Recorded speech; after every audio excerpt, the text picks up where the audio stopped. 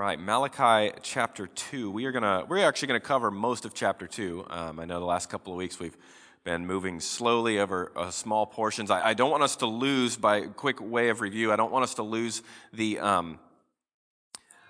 context that Malachi is very much painting a picture. God, so much of there are many times where prophets or writers in the Old Testament are the ones challenging people. I mean, Malachi doesn't really say almost anything until the end of chapter 3. It is just the word of the Lord through Malachi. It says the oracle of the word of the Lord to Israel by Malachi. Malachi may have been a person or what, it doesn't matter. He was just the conduit for God's word. God is speaking to the people, and God is painting a picture through this oracle in Malachi that there is a difference between those who are my people and those who are not my people. And it's not an ethnic difference.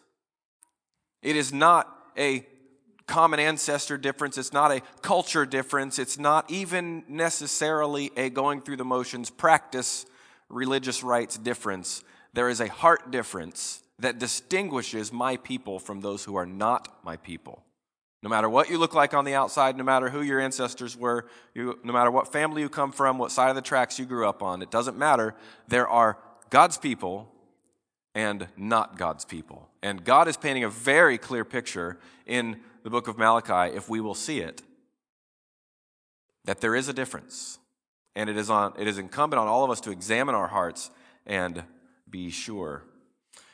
As we look in chapter 2, we'll read it here in a moment, but I want to point out that chapter 2 is, the whole book has a series of indictments that's really the best word, indictments from God. God kind of accusing, I guess, but basically pointing out to the nation, here are specific areas where you are falling far short and refusing to acknowledge it in your faith and practice. And chapter 2 is specifically addressed to the leaders within the cultures, and he starts with the religious leaders and then moves on to the family leaders, which are the most basic, fundamental building blocks of a society. Now, whether society acknowledges the religious influence or the importance of the religious building block or even the family building block, it is there. And the government cannot replace that. And to the extent that the church or the family abdicates to the government the responsibility to raise up our children, the responsibility to care for the people God tells us to care for, that is our own failing. God has still called us to these things. And so let's look here at Malachi chapter 2. We'll read through verse 16. And now, O priests, this command is for you. If you will not listen, if you will not take it to heart to give honor to my name, says the Lord of hosts, then I will send the curse upon you and will curse your blessings. Indeed, I have already cursed them, because you do not lay it to heart. Behold, I will rebuke your offspring and spread dung on your faces, the dung of your offerings, and you shall be taken away with it.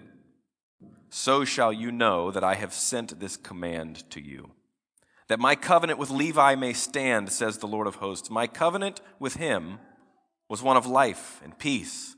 I gave them to him. It was a covenant of fear, and he feared me. He stood in awe of my name. True instruction was in his mouth, and no wrong was found on his lips. He walked with me in peace and uprightness, and he turned away many from iniquity. For the lips of a priest should guard knowledge, and people should seek instruction from his mouth, for he is the messenger of the Lord of hosts. But you have turned aside from the way. You have caused many to stumble by your instruction. You have corrupted the covenant of Levi, says the Lord of hosts. And so I make you despised and abased before all the people, inasmuch as you do not keep my ways, but show partiality in your instruction. I want to pause there. We'll read the rest of it when we get to it. but I don't want to muddy the waters of this section. He is speaking to the religious leaders. Yes, he's speaking specifically to priests who filled whose function was not exactly the same as pastors, elders, and teachers in the church today. There was a whole sacrificial system that we no longer have to practice. But broadly, he is speaking to the religious leaders, those that represent and teach the people who God is, about God, truth of God. I want us to look carefully here and recognize that God is very, very, very concerned that how he is talked about, what is taught about him as truth, really needs to be what is true. And we see several things in here. One, he says, I will curse your blessings. Indeed, I have already cursed them. There is, I don't want to get ahead of myself in my notes here. This is specific, but the warning extends to all in spiritual authority or in a position to teach spiritual things. There's something foundational here that we don't get to make it up. We must be students of God's truth. And this is what I mean by that. Truth is a thing to be discovered and then submitted to. It is not a thing to be molded and fashioned to our liking. This is something that that I feel like, and I'm so glad that we're going through Malachi, because this indictment is just as relevant today as it has always been. Adjusting our beliefs does not change the truth. I see this often in conversations and in our, not just in our culture, but even in conversations with people that I know. There's this justification that they'll describe something that is generally considered by people that conservatively understand Scripture to be against Scripture, but then justify themselves by saying, but it's okay because I've adjusted what I believe about that. And so I've worked that out.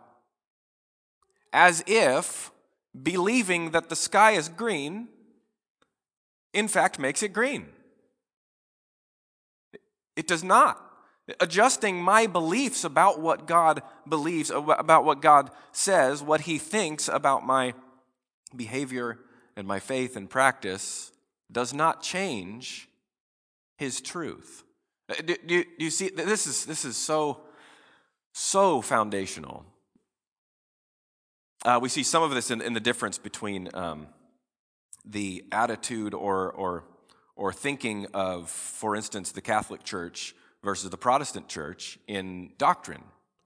The Catholic Church, their ideas is that doctrine is something that the clergy develops over time, taking into consideration many things, including culture and attitudes of the time and things like that. But we develop doctrine from Scripture, and the Protestant Church believes that no, we discover doctrine. We don't have the luxury or the privilege or the responsibility to develop it. It has already been defined by God, and it is on us to discover it and submit to it.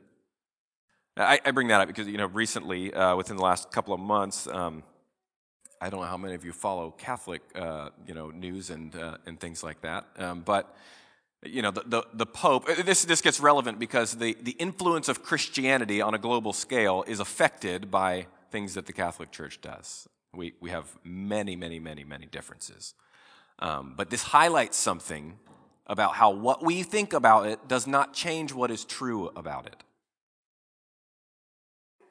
Recently, the Pope released a fatwa. No, just kidding. That's a different religion, but same idea. Released an idea that that even in an edict, I guess, that priests within the Catholic faith are now not only permitted but even instructed to perform some kind of blessing rite. I don't know how this works, but some kind of a blessing on people who are living an open and active homosexual lifestyle, there is now official Catholic Church blessing for those individuals. There's all kinds of things wrong with that. We do not believe that there is such thing as priests aside from the one great high priest, because there is one mediator between God and man, the man Christ Jesus. That's in Scripture, and I don't know how you get around that. But so we don't believe that I don't have the power to give you God's blessing. God does, and I'm not vested with that. But this idea that God clearly in His Word speaks against certain behavior and certain lifestyle choices, certain things which reject His creation order. But now, cultural attitudes have changed, and so the doctrine can catch up. And so we develop doctrine, and now it's okay. It used to be really not okay, and now it's really okay. I point that out because that seems ridiculous, that an institutional church would do that. It is not less ridiculous that we do that in our own lives. Remember when I was a youth pastor speaking to a young man in my youth group who, I'm so glad. One thing I don't miss is getting the reports of what somebody posted on social media, and you should probably talk to them about that. I mean, it's true, but I don't really like spending time in the cesspool because you come out smelling like it. But it was basically somebody in their friend group had announced that they were going to be living a homosexual lifestyle, and his comment was, "Good for you." And my statement to him was, we can't do that. We cannot say good for you when God says bad for you. We cannot affirm and celebrate when God says that is sin and unacceptable. We can't do that with anybody's sin. Not any more than we can congratulate someone for successfully pulling off a bank robbery. God has condemned this. We cannot celebrate this. God's truth is immutable. It does not change. God does not care what cultural attitudes are. I'm going somewhere with this because what we find, the nation of Israel in this time, having been back in the nation, back within their borders, back within the city, they've rediscovered that they got the temple rebuilt. They found the book of the law, and with King Josiah, they read that, and they were briefly convicted by it. And then they got the walls of their city built back up, and now they really felt like we got something going on here. But it didn't take long before that was done, and cultural attitudes had kind of changed. They'd spent 70 years in a different culture. They'd kind of broadened their horizons. They'd been a little bit more enlightened. They used to only know, their culture used to only know their own culture, but now they spent some time. They traveled the world a little bit. Spent some time over in Iraq and Iran and had some, just different attitudes about what was okay. And the feeling was, maybe God's growing up too, and broadening His horizons and changing His ideas. And God is sternly saying, no, I didn't, and I already know about that stuff, and I'm not okay with it.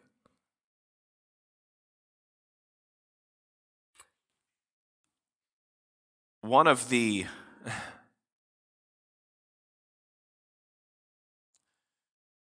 things that is such an indictment against. There's two things, and we'll get to these. There's two things he'll mention in the next section about the marriages that were a problem. One, they were intermarrying with people who did not believe in God. In fact, who served other gods. I don't want you to read it and be like, wow, God really wanted them to not marry other ethnic groups. It had nothing to do. It was not about the color of their skin or their ancestors. It was about their belief system. And any of you that are married know that when you marry someone, you generally get an entire package that comes with them that includes family. For some of us, that is a great asset to our lives. When you marry someone who does not share your beliefs or your value system, and their family doesn't either, you have joined yourself to an incredible liability. However, once you are joined to them, you're joined to them. And the other thing was faithlessness to one another. Divorce, abandonment, all of that. We'll get to that in a minute. But here's the thing. The people are doing that, and the priests are blessing them. They are coming to offer sacrifices and worship, and the priests are saying, it's okay. You don't even worry about this. That's your life out there. This is your religious. This different categories. We're in a different container now. Compartmentalize. You got your work life. You got your family life. You got your church life. That stuff doesn't need to spill over into this. God wants you to offer sacrifices. Come offer sacrifices. That's fine. But God says the sacrifice, the acceptable sacrifices to God are a broken spirit, or obedience in the heart, submission. It's not the fat of rams. It's not that he's hungry and he needs us to feed him. It's not that at all. And so this indictment against the teachers and preachers, the priests in their time, it is a reflection of this broader thing that we, if we just adjust what we believe, we used to teach that was wrong, but now we're okay with it. That doesn't work. God's word clearly spells out how God is to be worshiped, how God is to be served, how we are to think about, believe about, and interact with and worship God. And this reminder is, just so you know, I know y'all stopped caring about it, but I still care about that. That's really, really, really important. And I hope you can see how really, really relevant that is today. It doesn't matter if cultural attitudes toward sexuality, marriage, divorce, homosexuality, transgenderism, abortion. It doesn't matter what the cultural attitude of these things are. God has spoken about them, and he does not change. And it is on us to discover the truth. If we don't know already, it is on us to discover what has God spoken about this and what has he said. And if I'm not in alignment with that, I must change. But the attitude is, if there's not alignment, I'll just adjust how I understand it. Well, that's not culturally relevant anymore. That was they didn't understand this or that, and so now that, I get it then, but it's okay now. No, adjusting our belief system doesn't make the sky green, and it doesn't make sin okay. We're not going to cover this verse in this section, but at the end of this chapter, in verse 17, he says, "You have wearied the Lord with your words by saying, everyone who does evil is good in the sight of the Lord, and he delights in them." He does not. And the idea that we can live our lives however we want and then come to church and worship and have a real intimate relationship with God is absolute falsehood. And it is we are deceived when we believe that. If we believe that because we either think God doesn't care how I live my life, or we think God doesn't know how I live my life. And neither of those things are true.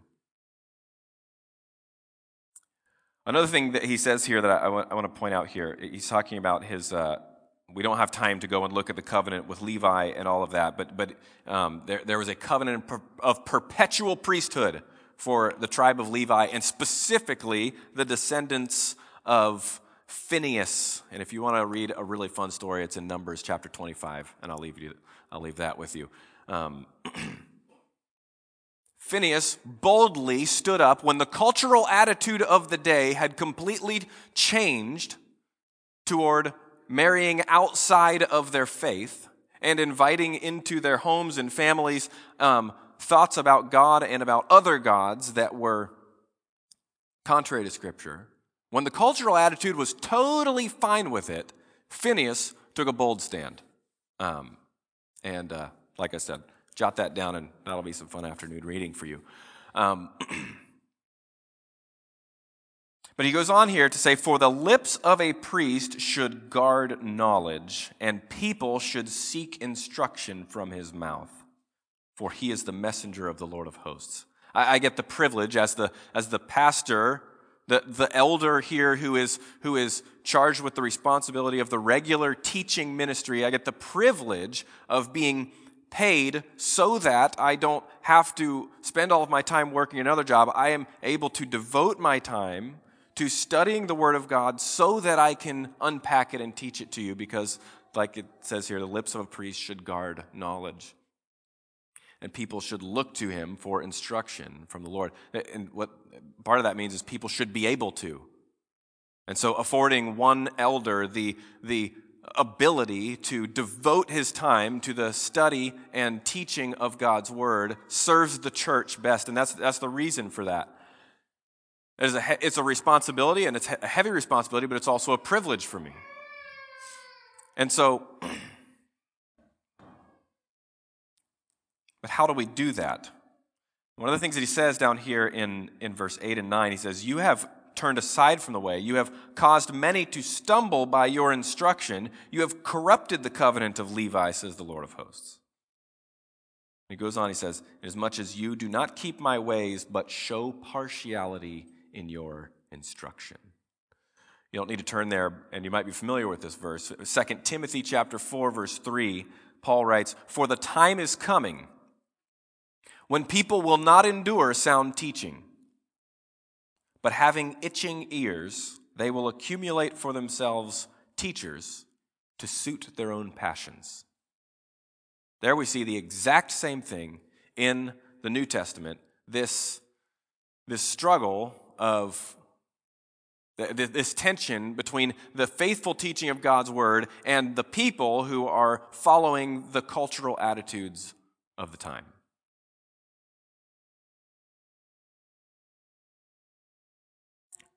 And if you think that just happens other places, we lag about 10-ish years behind Canada, and Canada is already jailing pastors for speaking against homosexuality. Let that sink in. And so what is the easy thing to do? Well, cultural attitudes have changed about this. I'm not going to say it's okay. I'll just stop. We get to those verses, I'll just skip over them. That's how it starts, and then we start taking the teeth out of them and softening them, and then we start reinterpreting them. We cannot do that. And I want to say that there may be times that I stand up here and teach things that are offensive to you.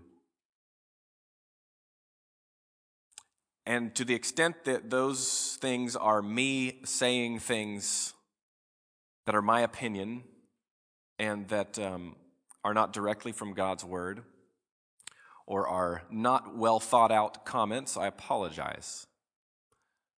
But to the extent that they come from God's word and are consistent with the faithful teaching of sound doctrine, I cannot apologize.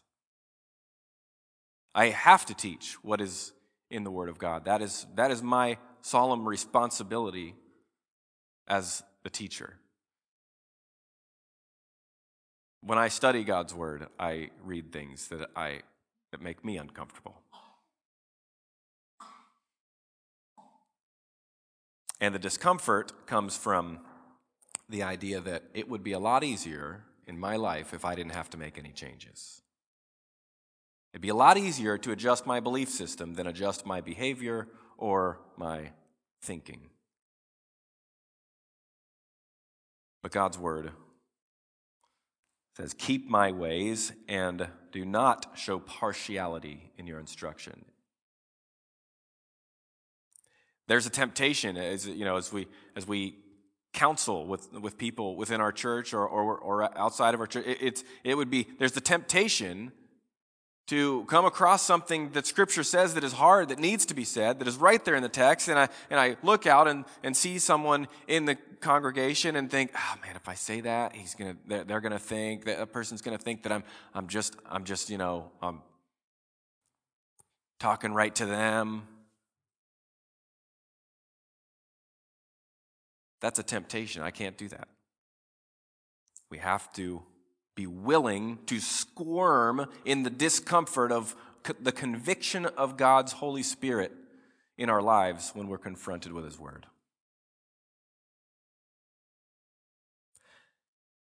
The next section here,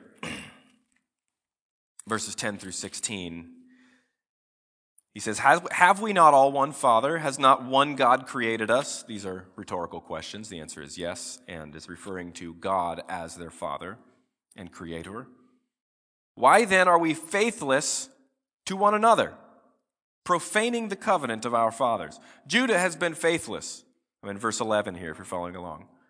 Judah has been faithless, and abomination has been committed in Israel and in Jerusalem. For Judah has profaned the sanctuary of the Lord, which he loves, and has married the daughter of a foreign god.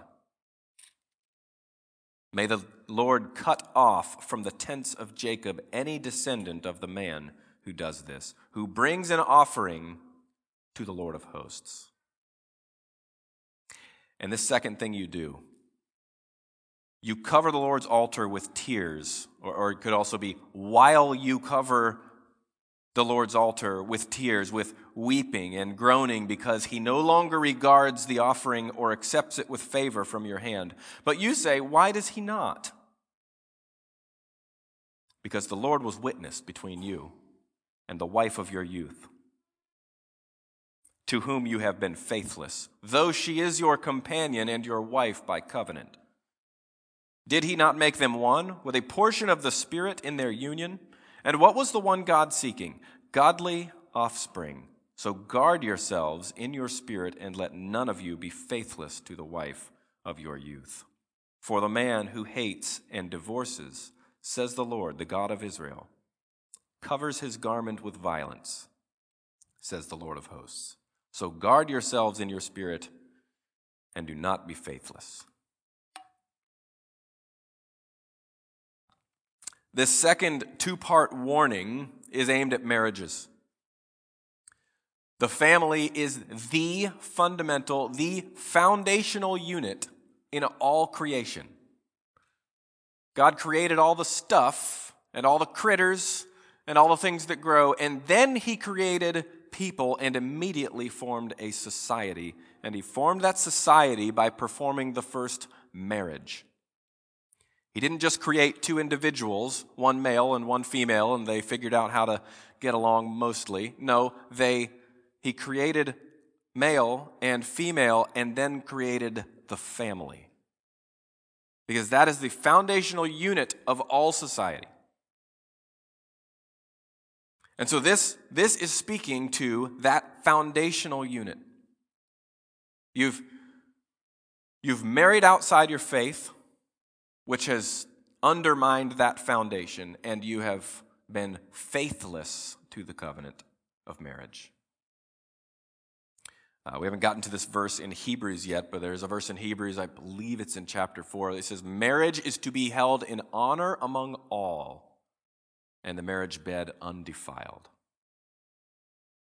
There needs to be, and remember, God is speaking here, He is drawing the line between the people of God and the people not of God, and he's saying the people who are actually the people of God have attitudes toward marriage that are different than the other people around them that are not the people of God.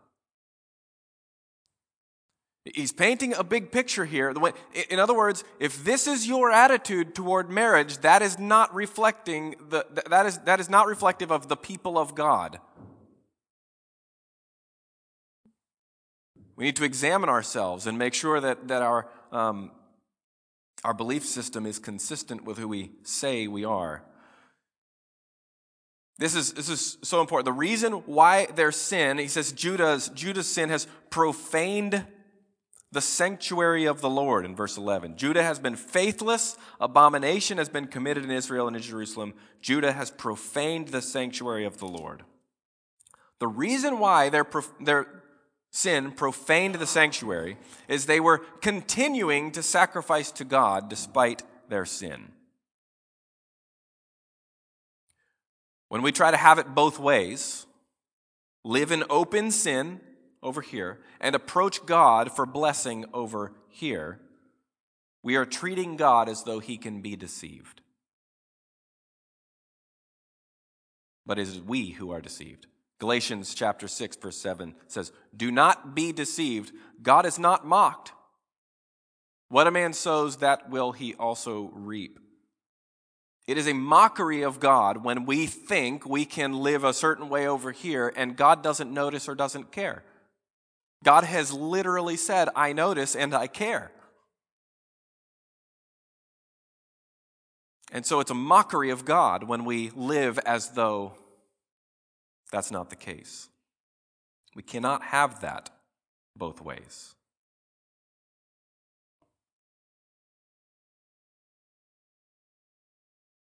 The couple that lives together and comes to church should be very uncomfortable. If I live together, I mean not married. You get what I'm saying. I live together with Kara, but we are, 15 years. No, when we are living in open sin, newsflash, nobody in here is perfect. Everybody comes to church and has sin in their lives, okay? I'm not trying to smack everybody in the face here, but when we've made conscious choices, I know this is wrong and I don't care and I'm going to do it anyway. And in fact, I've actually just decided it's not wrong anymore, so that means God's fine with it because I'm sure he agrees with my redefinition. That attitude does not fly. The open, sinful lifestyle choice should result, for those that are God's people, should result in conviction and serious discomfort.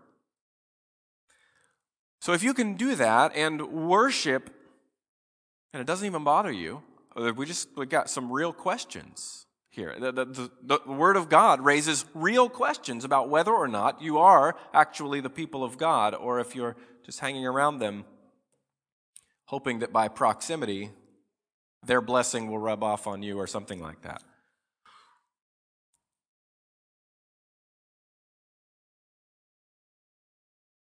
This whole thing, in verse 13, that's what he's talking about. You cover the Lord's altar with tears. In the language work there, it could be while you do that. You are simultaneously doing this. You're coming to church and worshiping, and maybe that's singing and crying, or maybe that's you're praying and reading the Bible. And just read an article this week that I won't go way into, but it was some what it's like to be the stay-at-home girlfriend. And, I always read stuff like this because it reflects the attitudes of our culture toward marriage and family. And was shocked to find that in the first couple of paragraphs, they're going through what their normal day looks like. It included getting up early, making some coffee, and sitting in an online prayer group. Blows my mind. I sometimes wonder, at first I was like, how can that, here's someone living in open sin that makes time in their schedule for that, and it's hard to get anybody to show up to a small group or whatever. It's thinking about that, but then I realized, well, wait a minute. If you're living in open sin, one thing that might make you feel better is if you feel like you kind of threw God a bone, and it's kind of like putting makes you feel a little bit better. Makes you feel like, hey, I think me and God are good because I am doing this over here, but I'm also doing this for him, so it's probably evens out. And Malachi 2:13 makes pretty clear that it does not.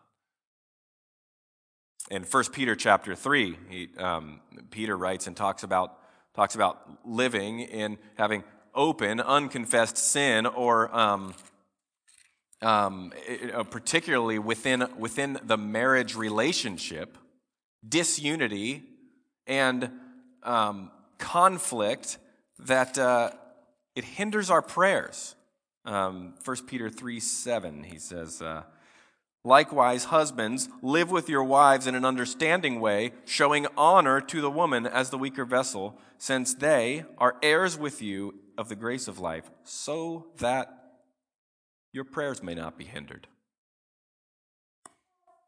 I don't know about you, but I can speak to this. If you've ever been through a season in marriage in which it was just marked by constant conflict, you will look at that time and very likely also identify a time when your prayer life and your relationship with God was just as dry and non-existent as any other time. Because when we make a covenant before God, He has called us to something, and it is impossible. A Christian marriage is a vow and covenant made before God. It is inviting God into that relationship. It is a three-way relationship between the husband and wife and also God. And when we try to leave God out of it, or we try to leave the spouse out of it, what we find is our relationship with the other suffers always.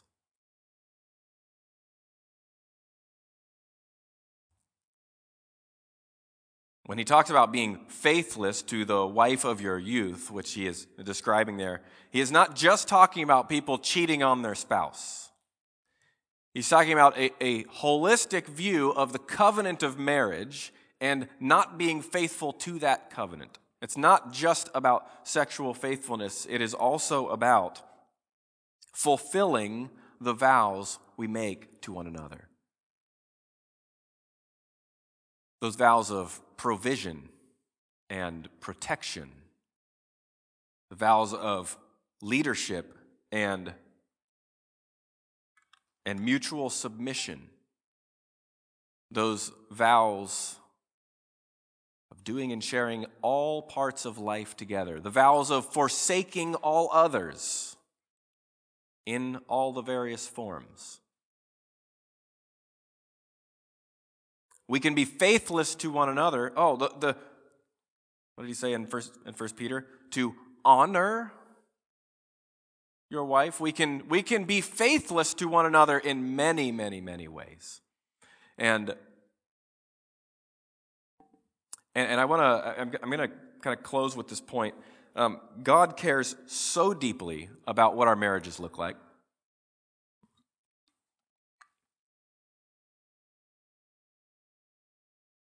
In fact, I believe that this entire section here, verses 10 through 16, he certainly cares about the marriage and the relationship between the husband and the wife, but one of the principal reasons he cares so much about that relationship and what that means is because that relationship is supposed to be a picture that demonstrates what God is like. Everything in Scripture is God revealing Himself to man. From creation all the way to judgment, everything in Scripture communicates something about the person of God, who He is, what He is like to people.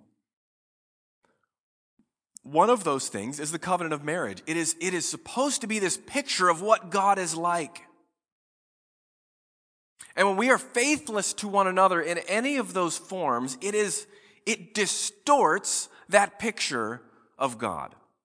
Similarly, the priests are supposed to faithfully teach the words of God to the people. And when the priests start to adjust along with culture, they are distorting the picture of God. Later this year, we're going to do a series called Bad Theology. So 2024, come to Neighborhood Church for Bad Theology. We're going to spend 3 weeks going through Job, looking at the things that Job's friends say about God that sound really spiritual, and then you find out God is really upset with them because they have not accurately represented truth about God. They have spoken things about me that are not true.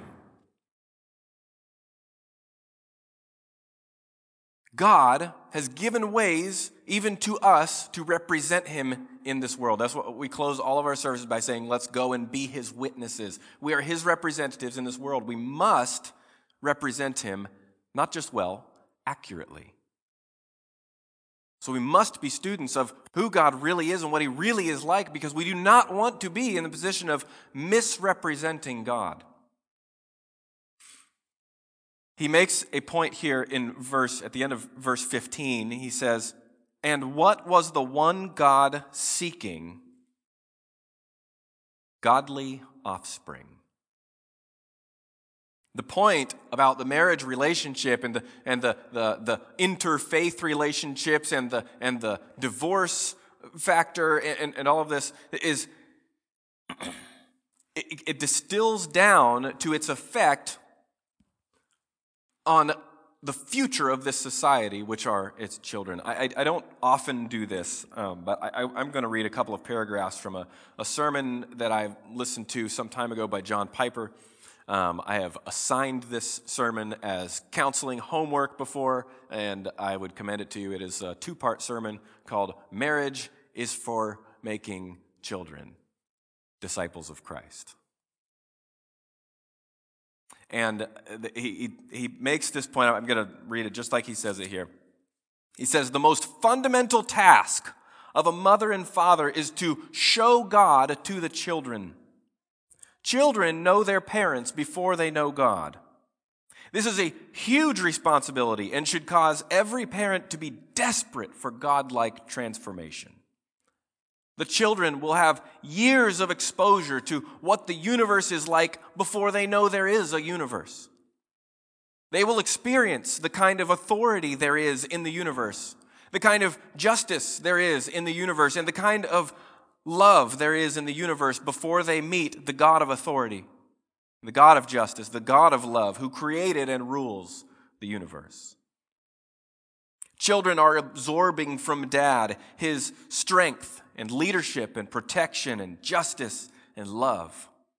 And they're absorbing from Mother her care and nurture and warmth and intimacy and justice and love. And of course, all of these things overlap. And all of this is happening before the child knows anything about God. But it is profoundly all about God. The child will be able to recognize God for who he really is in his authority and love and justice, because mom and dad have together shown the child what God is like. The chief task of parenting is to know God for who he is in many attributes, and then to live in such a way with our children that we help them see and know God. And of course, that will involve directing them always to the infallible portrait of God in the Bible. I decided I couldn't say it better, and so I would just quote him and actually give him credit for it. That is such a powerful picture. And when we distort that picture, we communicate either explicitly or implicitly to our children, and not just our own children, to children. We're in a church together. We are all impacting one another. We communicate to those looking at our marriage that God is a certain way and God says, I'm not that way. When we decide to abandon one another, that distorts the picture of God. God says, I will never leave you or forsake you. When we choose to say, I can't do this anymore, God says, I am not like that. I suffer long.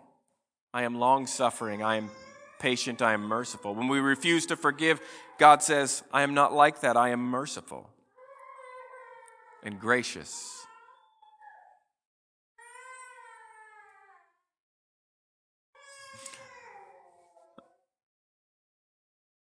When we choose any number of things that distort the picture of God that marriage is supposed to be,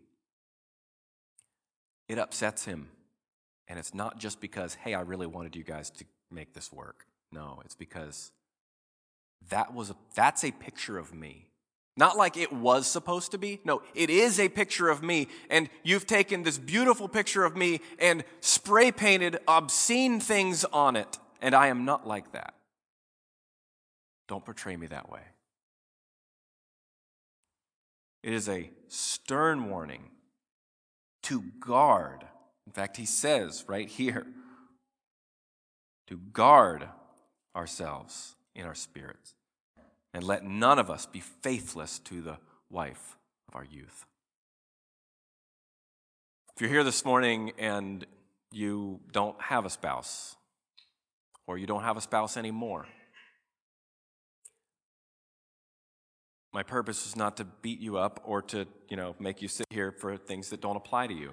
There are many ways that we represent God in this world. Marriage is one of them. The Apostle Paul was never called to that. And so you're not alone, even if you feel alone.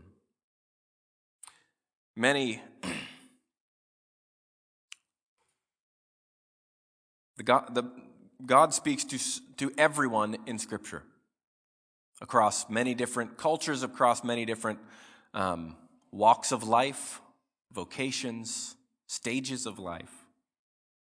And he speaks to all of us. And I want to bring us back to our attitude toward truth. The truth about God must be that it is to be discovered. When we open the pages of God's Word, we must have the attitude that says, I think this, but I might be wrong. And if I discover that I'm wrong, I'm going to change the way I think. And if it means I have to change the way I'm living, I'm going to do that too, because the truth about God matters more than anything else. I think that the way I'm living pleases God, but if I discover that it does not please God, I will change that. That has to be our attitude. James chapter 4 says, humble yourself before the Lord, and he will exalt you. You say, but my life is hard. You don't know my spouse. You don't know what we've been through. You don't know the mountain in front of us that we can't climb. You don't know the stuff that we can't get over. If you knew, then maybe God didn't really give us a whole bunch of exceptions. In fact, even the exceptions of sexual immorality that we see even in the New Testament is an allowance. God still is not happy about that. It is still a distortion of the picture of God. Marriage is hard. 15 years of marriage to me has shown care of that.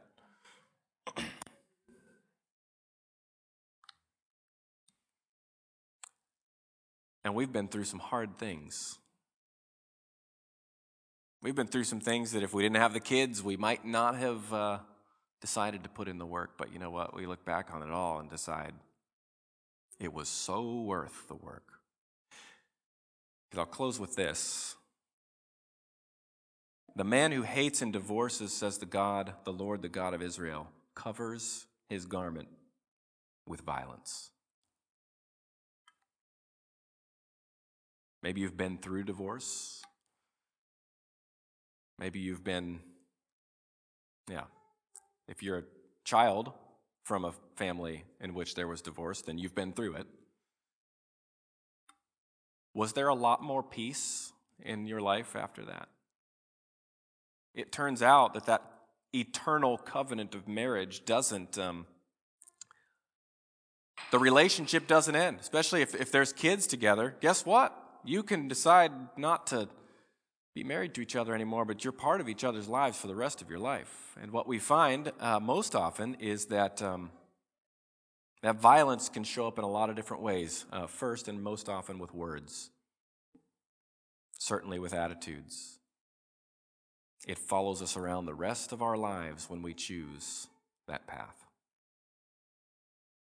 Covers his garment with violence. God's not necessarily just saying, I'm going to come after you if you do that. No, he's saying outside that boundary is danger.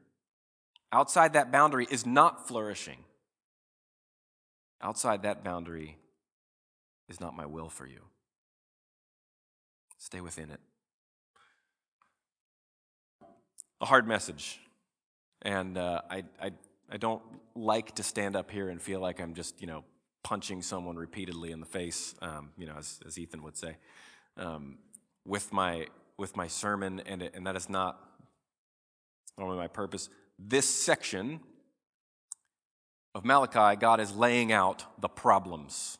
Now, in the next section, chapter 3, he's going to lay out solutions. The people are going to ask, how can we come back to you? And God will lay out the restoration piece of it. And so I want to encourage you that this is one sermon in a series that is not all going to be like this. But it is really important that we don't cower away from and shy away from God's word, even when it says hard things to us. Because God has laid out for us in his word the path to human flourishing, the way that we can you want to experience your best life now? Read God's word and live within his will. Don't redefine it. It might be hard. That doesn't mean it's not best. To represent God well is best, always. And there is blessing for that. We pray with me. Heavenly Father, your word challenges us. You know the temptations that we face and the difficulties that life brings our way, and yet your word does not apologize for your will or your instruction or your expectations. And God, ultimately, we have to come to the realization that we can't do it perfectly on our own. We can't really even do it very well. And it doesn't mean you're okay with it. It does mean that you've provided a way for us to be made right with you. Because without the blood of Jesus washing away our sin and clothing us with his righteousness, we are like the priests in this passage with the dung and the unclean residue of sacrifices and dead things smeared all over our faces. We are unacceptable. And only the blood of Christ can wash those things away. But God, we thank you for your all-sufficient merit